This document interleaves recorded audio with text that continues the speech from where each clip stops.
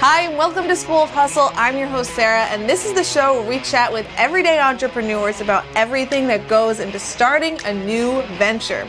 In 2019, 67 million domestic and international travelers spent a total of $44 billion in New York City. This spending directly supported nearly 300,000 jobs in the tourism industry alone.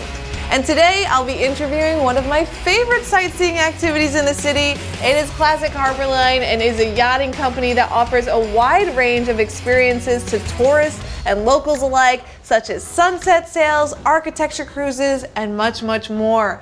They started in 1994 in Newport, Rhode Island, and since then has expanded into 4 cities throughout the United States. And today, I'd like to welcome the man who started it all. It is Rick Scarano. Rick, it is a pleasure to have you here.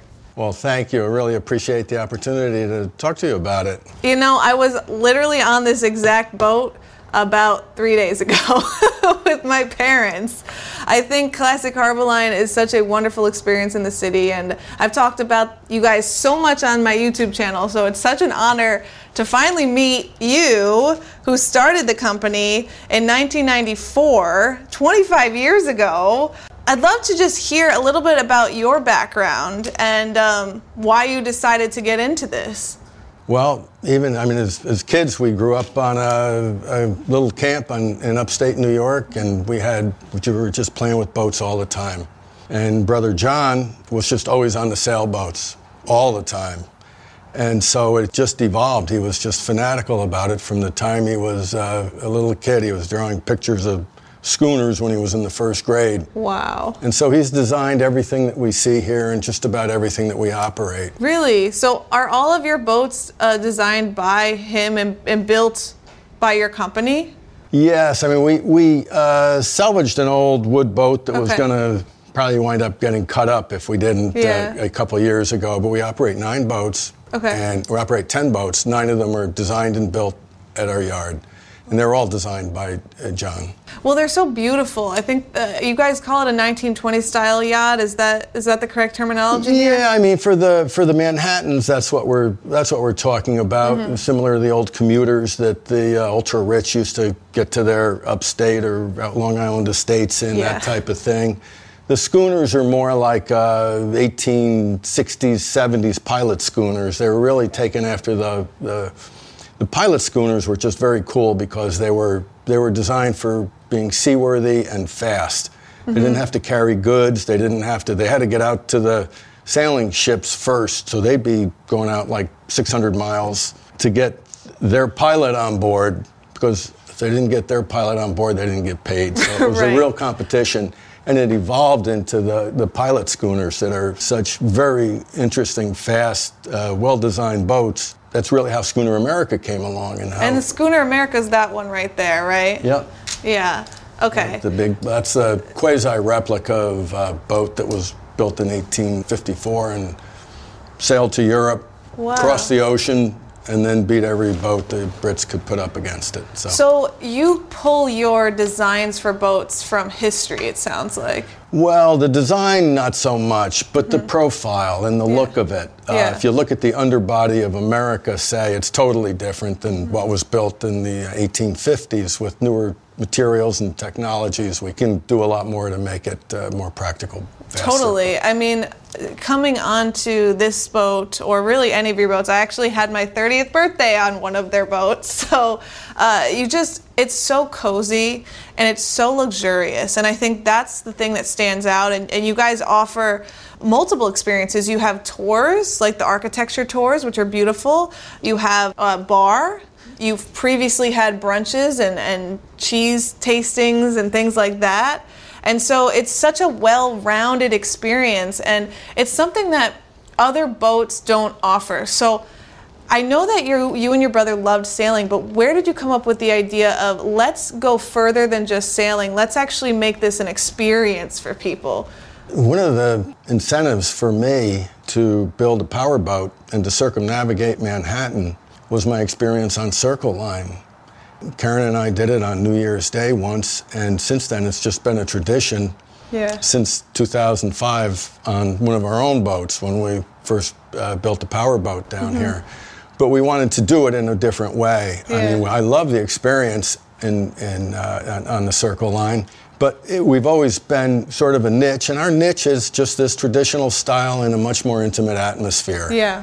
You know, it's more yachty, it's more comfortable, it's more intimate, and it's just really a much nicer feel, I think, and a nicer experience for folks. 100% agree with that. And that's why I always go to here instead of your competitors.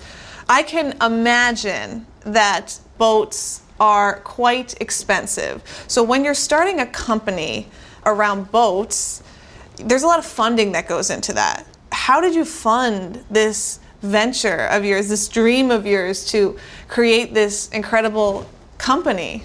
Well, with great difficulty. I've always said that was the hardest part about boat building, was getting the funding, or at least for us it has been. Yeah. Particularly, we focused on wooden boat building for the first 20 years of the company. And so it was really until the early 2000s when we started working with the different metals. And when I say wood, a lot of composites involved. It's not your traditional wooden boat building.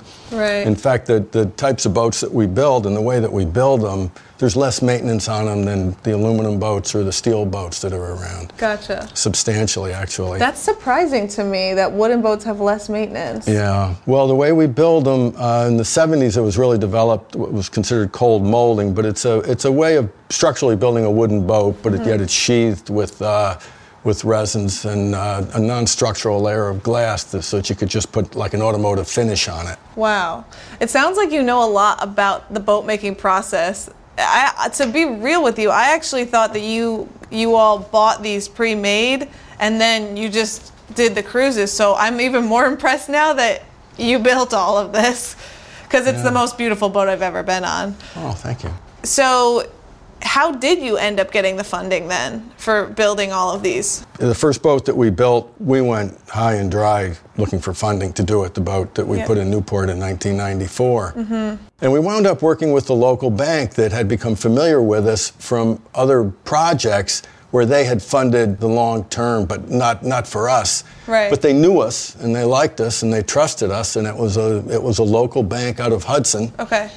They helped us out. So you got a bank loan, and that's what started the funding. At the time, it was probably a little unique and perhaps a little bit over the top for the banker to allow us to use our own profits from building the boat to be considered the deposit on the boat. Wow. Sounds like you really took a risk because you didn't have the money. Oh, everything was up on the everything was committed. And how did you handle making a risk like that? I think a lot of people, they want to do something like what you did, but they have this fear that prevents them from actually just trying it. And signing a loan, applying for a loan and getting that loan and saying, I'm going to pay this back with the profits, it takes a lot to be able to do that. So you must have known that you were going to make it work, right? So did you have a business plan already ready to go? Well, we certainly created a business plan, and we made the numbers look good, because you take a shot at it, you look at the numbers, can we get this many people on and charge them this much, and are they going to keep coming, and is the business going to grow? And actually, the first business in Newport, it took us years before we really showed a profit. And with New York, I mean, you don't just have the cost of maintaining a boat, you also have the dock charges, which are substantial. So you started in Newport, and then did you expand to New York? See, I was an upstate kid, so I looked at New York City, and I always said, if somebody asks me where I'm from upstate New York, not New York City. But in the late 90s, I started coming down here, and some folks started really encouraging us to come down, and where Newport was very possessive of their turf. When we came here, we had mentors coming out of the woodwork. The competition actually said, when I was going to Chelsea Piers, they said, why don't you come down to North Cove? If everybody's down there together, we'll draw more people, it'll grow the business, we'll grow this little industry of ours a little bit more. Yeah. So that was a totally new experience for me, and I was thrilled with New York City. I mean, so people were really welcoming here too. Absolutely, yeah. New Yorkers aren't all mean. Everyone always says we're mean. We're not. No.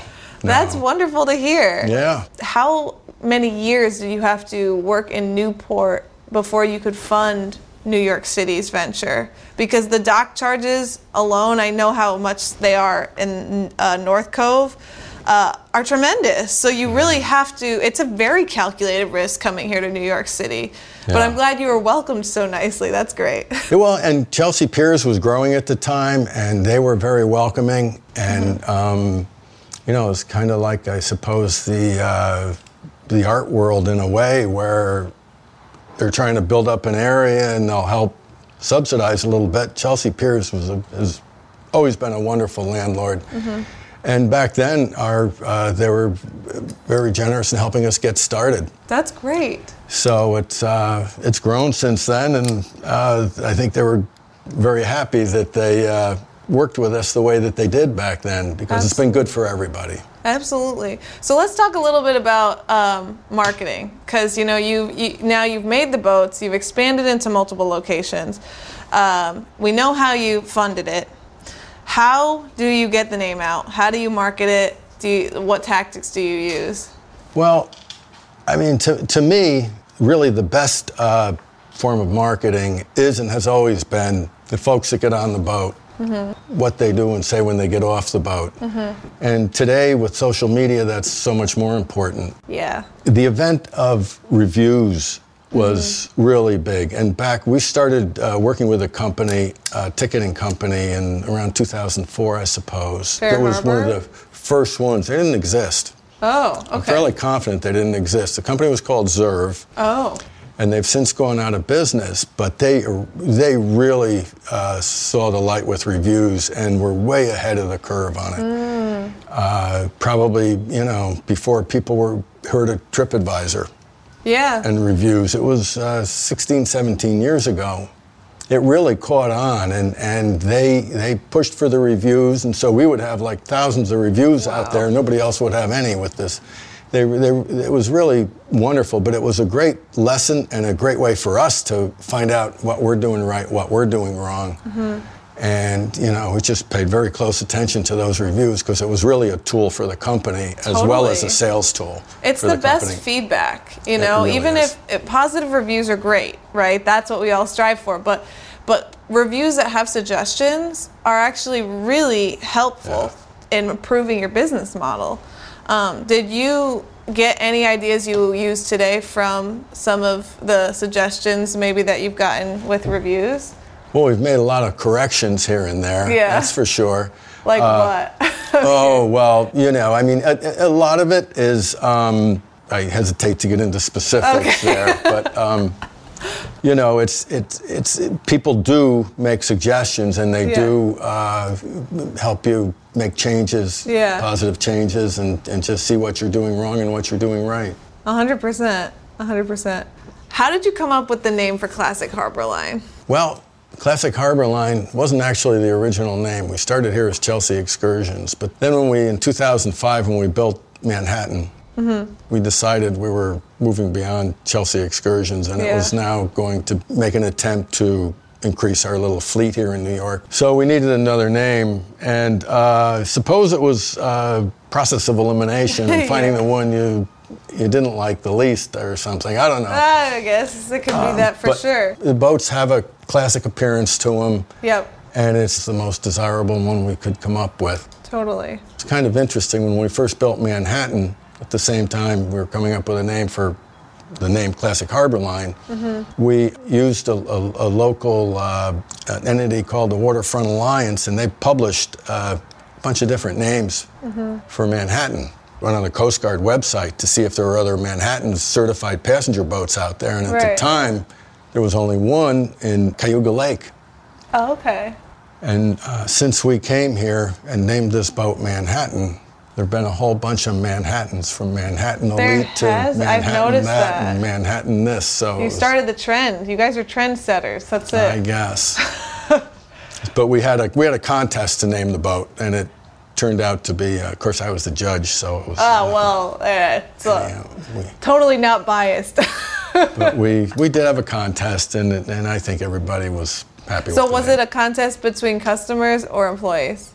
It went out to the general public. Oh, wow, really? And the folks with the Waterfront Alliance had a newsletter. So a lot of folks in the industry were looking at it, but also a lot of New Yorkers, because this is sort of Waterfront Alliance sort of lobbies for the waterfront. They're a pretty big entity here now. Yeah. They do a lot. Well, speaking of that, actually, I wanted to get into licensing and certifications that you need, because I imagine with running a company like this, you need to be Coast Guard certified. You need to have all different types of qualifications for everyone that works on this boat, and then to make sure that the boat is safe as well. So how do you go about that? What do you need to get started if you want to get into this type of industry?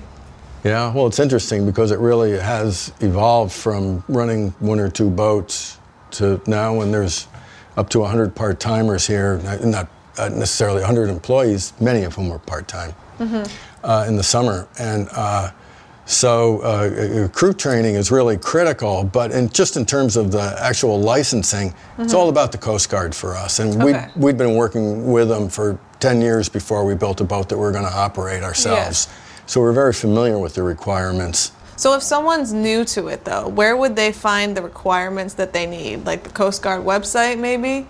Yeah, I mean, certainly on the Coast Guard website. Yeah. And there are organizations. Passenger Vessel Association is a wonderful resource to be involved with and very supportive. But basically, there's CFRs that you have to follow. What does CFR stand for? A Federal Code of Regulations. Okay. That not just for Coast Guard regulated, but OSHA, everything that's regulated in the country is you'll find it in the CFR. Okay.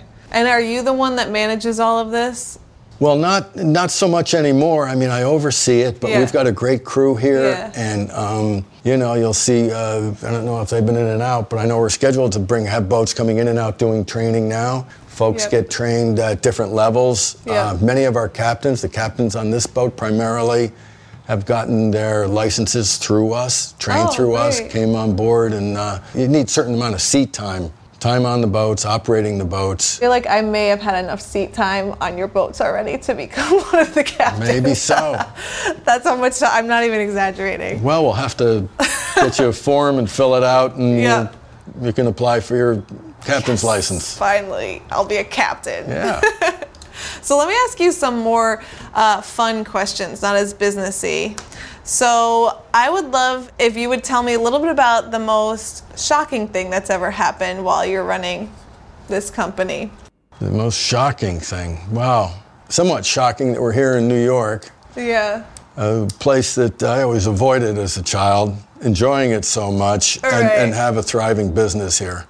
You just didn't see this one coming. I didn't see it coming, no. But it's your most successful location? Oh, yeah. Yeah. You're always out at sea.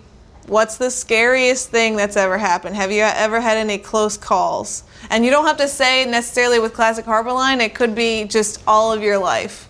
Sailing offshore has had some interesting experiences. My actual first offshore experience was on a little 24-footer that we sailed from Biscayne Bay to the Bahamas. Ooh, nice. These heavy northern winds tend to go clockwise. So when it went clockwise and it came down to the south after blowing hard out of the north into the Gulf Stream, which travels north and creates havoc. We said, well, this is the time to go because we've been waiting for about a week. Yeah. And we got out there and it didn't do what it was supposed to do. It counterclocked and came back out of the north, and it was a miserable time. But we had a similar experience a few years ago bringing America up from Key West, where we got caught out in a near hurricane. There was 60, 70 knot winds. And how big were the waves? They were up to, there was a NOAA ship that afterwards we pulled into Jacksonville. And they said that the seas were up to 30 feet. Oh my gosh. Because when you get out in the Gulf Stream and you get the winds counter to the seas, it gets pretty nasty out there. Yeah. So it was just a rough night, a very, very rough night, but it put old America here into a real sea trial. That's the one that got stuck in there. And it was a wonderful thing. It didn't make a sound. It was just It was scary because it was very dark and blowing and big winds, but the boat didn't creak. It just All right. Well, you know it's solid. Very so your solid. boats are not going anywhere if it can survive those type of winds and those waves. And when that's happening overnight, I imagine you aren't sleeping. You're like very alert and aware of everything that's happening in case you need to adjust anything with the sails or anything like that, right? Yeah, and hopefully, I mean, what we did at that point, sails all came down, so it was we were just kind of gliding. Yeah. That one does have a motor, though. I mean, it must, right? Yeah. Yes, it does. Yeah.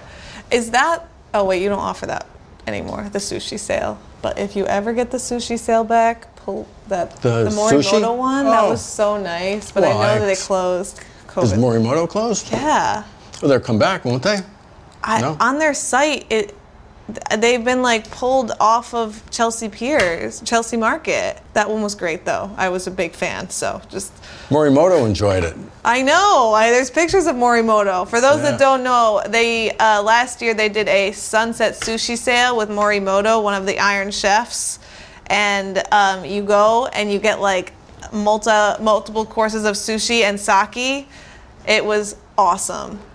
It was such a great experience. So creative. That's what I'm talking about. These ideas, you don't see them anywhere else. I don't take credit for that. I'll take credit for, in some part, for the boats. Yeah. And for the experience, I always get frustrated when we get these reviews and they talk about the crew and they don't mention the boat. So it's like, wait a minute. Because you're like, wait, what about the quality of the boat? Yeah. But the reviews are normally great about the crew because your crew is so friendly and they make it such a great experience. Hiring people is challenging for a lot of companies. You've managed to do it very well. And clearly you said you don't take credit for some of the ideas of the excursions like the sushi sail. But how do you hire the right people that come up with great ideas that complement your strengths? Well, it happens over the years, but I will say that our general manager here, Sarah, has been with us since 2001. Okay. And she got her captain's license with us, and she took over managing the business really around 2003 as the day-to-day, because I'm up in Albany at the boatyard. Yeah. And I'm quite certain that along with others in our team that have been here for years and years, I'll give them the credit for that, and I'm very grateful to have them because it's really it's all about having the right people. It totally is, and that's something we've heard consistently with School of Hustle episodes, how important it is to choose the right employees, and when it doesn't work out, making sure that you can fix it as soon as possible to get everything back on track as well, because hiring is very challenging. It's one of the most difficult parts of running a business is putting your child, it feels like, in another person's hands, right? Yeah. This year has brought about challenges that most companies never imagined that they would experience. I work in the tourism industry. I own a tour company. I understand what it's like to suddenly have everything pulled out from under you. You operate Classic Harbor Line, which relies a lot on tourism. So how has Classic Harbor Line adapted to this new environment that is hopefully temporary? Well, it is a struggle, and one of the things that when we first came to New York, we thought we were going to have a little tourism business like we had in Newport. Mm-hmm. It was all local that supported us, and we couldn't afford advertising here, basically. So it really did evolve through local folks and word of mouth before there was a lot of social media. Yeah. So in dealing with it now where it has evolved and a lot of our business, a much larger percentage of our business, I would say for the first decade we were here, I was saying 90% of our business is local, tri-state area. Really? And it has evolved since then, and we did have a lot of international and national tourists from all over the country as well. But no, I mean it's really a survival mode. I put us almost in the category as the restaurants, where basically we're back to relying on local New Yorkers to help us out here again. So that's our focus, and hopefully, I'm sure we'll get through it. You'll get through it. I mean, if it's anything like what I saw on Saturday, the boat was not overly full because it was safe amounts of people, but it was enough. And I was really impressed that in this environment, you still had that type of support. And there's so many people on that boat that I just heard them talking, so you can tell where someone's from. You can tell if someone's a New Yorker. And a lot of them were New Yorkers, people from Long Island and people like that. And I think this is the time that we all need to support our community and get out and try things that are just in our own backyard. What's next for you guys? Well, 2021 is going to be a year of recovery, so we're always thinking about it. We have more boats on the drawing board that we'd love to build, and so we have plans, but they're definitely on hold for probably the next season or so. For sure. Yeah. I understand that.